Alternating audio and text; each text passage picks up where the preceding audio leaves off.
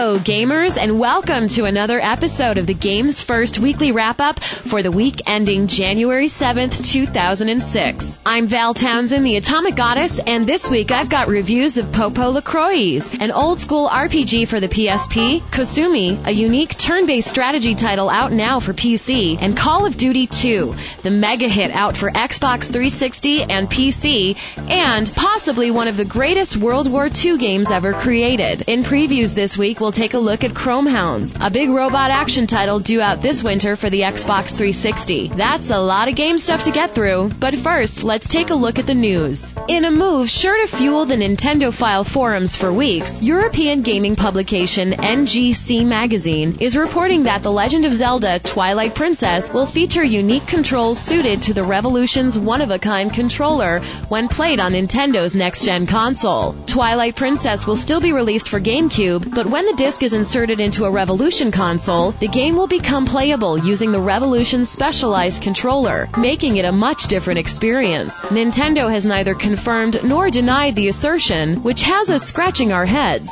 But from recent statements from Zelda creator Shigeru Miyamoto, we know that Nintendo has at least one secret hidden away. This could be it, or it could be wishful thinking. We'll keep an eye on this story as the facts develop. The Asian Gaming Show and Digital Entertainment Expo 2005 happened 2 weeks ago in Hong Kong. Our man Aaron Stanton was on the show floor to get the scoop. Aside from some mouthwatering videos of Resident Evil 5 for PlayStation 3 and some nifty new gadgets, the show was more focused on the recently released than the future of gaming. Aaron did manage to spy a few key new products, including Sketch Fighter 4000 from the developers of Darwinia, which looks like a video game based on a 7th grader's notebook doodles. Another interesting find was an experimental game and controller called Pebble, developed by Addie Lam, a student at the City University of Hong Kong. Lam's controller responds to its spatial positioning in a way similar to Nintendo's upcoming Revolution controller, and the experimental games he has created to show it off were a blast to play with. In a sea full of updates and improvements, these two radically new products really stood out, making them undoubtedly the most interesting things at the show. We'll have to wait until E3 to see much more of the PlayStation 3, but you can get more on Sketch Fighter 4000 and Pebble on GamesFirst.com right now. Back in October,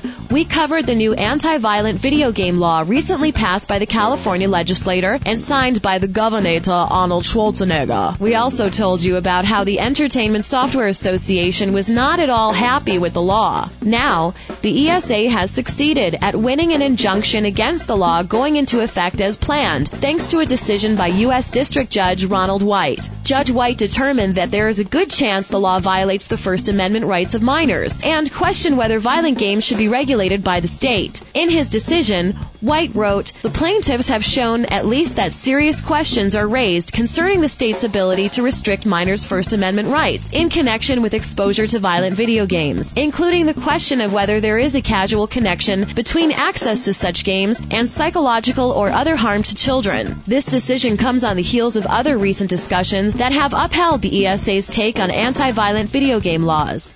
In reviews this week, we're kicking things off with Sean's look at the first old-school RPG to come out for the PlayStation Portable, Agetec's Popo LaCroix. The Popo LaCroix series has been popular for over a decade in Japan, even spawning an animated TV series, in addition to several games. But the franchise has never been available in the US until now. Popo LaCroix for PSP combines the first and second games in the series, originally released for PlayStation 1 in Japan, and adds a bunch of new content to create a very robust game experience. Packing over 30 hours of gameplay, Popo LaCroix takes the 10-year-old Prince Pietro well into maturity. At the beginning of the game, we see a beautifully animated cutscene that shows the queen of Popo LaCroix sacrificing herself to defeat the evil ice demon. Her son, Pietro, grows up without a mother until his 10th birthday, when he discovers that his mother is not actually dead. She is in a coma, and the king has kept her hidden in a tower of the castle until a cure can be found. Pietro sets out to revive his mother,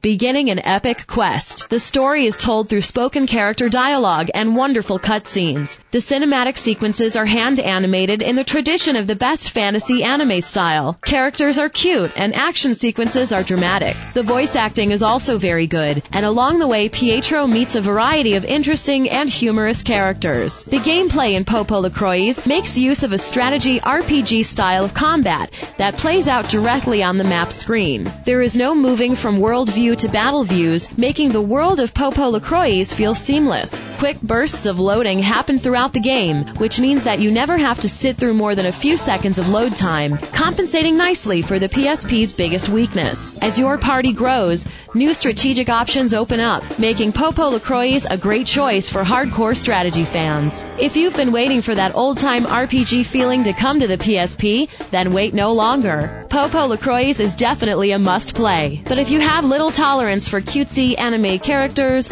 or old-fashioned RPG stories, then you might want to try this one first. We've decided to take the middle ground and give Popol Vuh an enthusiastic 3 out of 5 stars.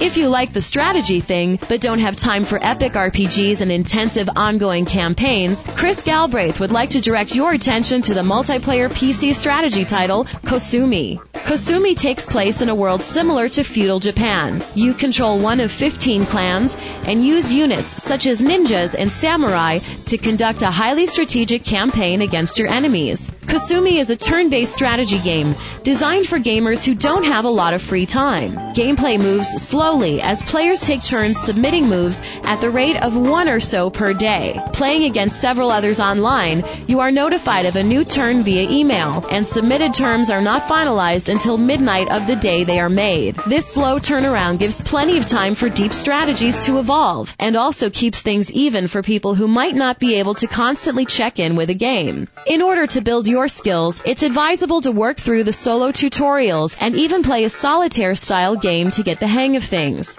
These modes of play are free to download, making Kosumi an easy game to try out. If you decide to play online, you'll pay $19.95 per month subscription fee. A subscription allows you to play in up to 3 simultaneous online games each month. Kosumi is obviously not for everyone. Many gamers will just not tolerate the slow pace. However, for folks who have fun with email chess games or appreciate deep strategy and find they don't have time to invest in an evening in a campaign, Kosumi could be just the thing. It's not hard to find a lot to like about Kosumi, and the only real beef we have is with the pricing scheme. At $20 per month, it seems a bit expensive. But for professionals who want a solid gameplay experience, maybe the price tag is worth it. The sheer innovation of Kosumi is enough to make it stand out, and the fact that it is developed and produced independently qualify it as a true accomplishment. We're happy to give Kosumi 4 out of 5 stars.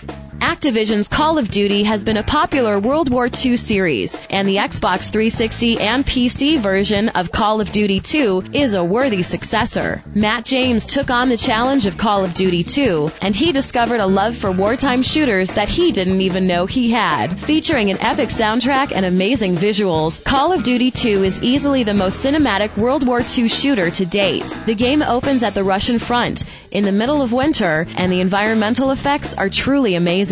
Smoke grenades become your best friend as you move from emplacement to emplacement, and the intensity of the action is visceral. The graphics are so beautiful that it's hard to resist stopping to appreciate the quality, even in the midst of a chaotic firefight. All of the sensory input comes together to create an immersive experience that is virtually unrivaled in gaming. The gameplay itself has been enhanced by the audio and graphical superiority. The sounds of warfare are as important to surviving and succeeding as the sights, and the sights are so perfectly rendered that the battlefield feels more alive than ever before. The action is mostly linear, which has the effect of making Call of Duty 2 feel like a giant, amazing World War II movie. Of course, all the fanboys will be happy to see the major multiplayer modes make a comeback. Deathmatch and Capture the Flag are still staple offerings. In addition, 2 new modes are added, Headquarters and Search and Destroy. These new modes are fun and provide a unique take on otherwise traditional multiplayer action. In the crowded genre of World War II shooters, it's hard for any game to stand out. The fact that Call of Duty 2 has made us stand up and take notice of it speaks volumes for the quality of the game. We're happy to give Call of Duty 2 a gritty, cinematic 5 out of 5 stars.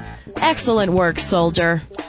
Moving from the games that are out now to the games that are just around the corner, Sean came up with a preview of Chrome Hounds, due out for Xbox 360 in February 2006. Developed by fan favorite From Software, creators of the Armored Core series, Chrome Hounds boasts a very impressive big robot pedigree. If anyone knows how to make customizable mechanized mayhem, it's the folks at From. Chrome Hounds takes place in an alternate history timeline where the Cold War never ended. Players can fight for one of 3 factions, each affiliated with one of the competing superpowers. While details are sketchy, we figure this means the US, Soviet Union, and China. Once players have chosen their affiliation, they play out a series of battles consisting of some 40 missions. Once you've dominated the single-player mode, you can take your skills online in 12-player squad-based battles on Xbox Live. Online battles will occur on over 100 different maps, giving Chrome Hounds an insane amount of variety. And From Software promises to release updates and customization packages in the Xbox Live Marketplace for the truly die-hard Chrome Hounds fans to customize their battle bots. Chrome Hounds is another beautiful title for Xbox 360 too, featuring full HDR rendering, depth of field effects, and motion blur. This gives the game's battles a realistic appearance that makes the action truly exhilarating. The detailed physics engine should make for some exciting environmental strategy too, and you know how much we love to break shit. Keep an eye out for Chrome Hounds to make an appearance on Xbox 360 in early 2006. And that pretty much finishes the 15th episode of the Weekly Wrap-Up. This is the first episode for 2006 gamers, and we hope you'll continue to join us for another full year of podcasting goodness. Remember, you can get more on all of this episode's stories posted every day at GamesFirst.com. From the entire GF staff, we wish you a happy 2006, gamers. I'm Val Townsend, the Atomic Goddess, and you can podcatch me next week.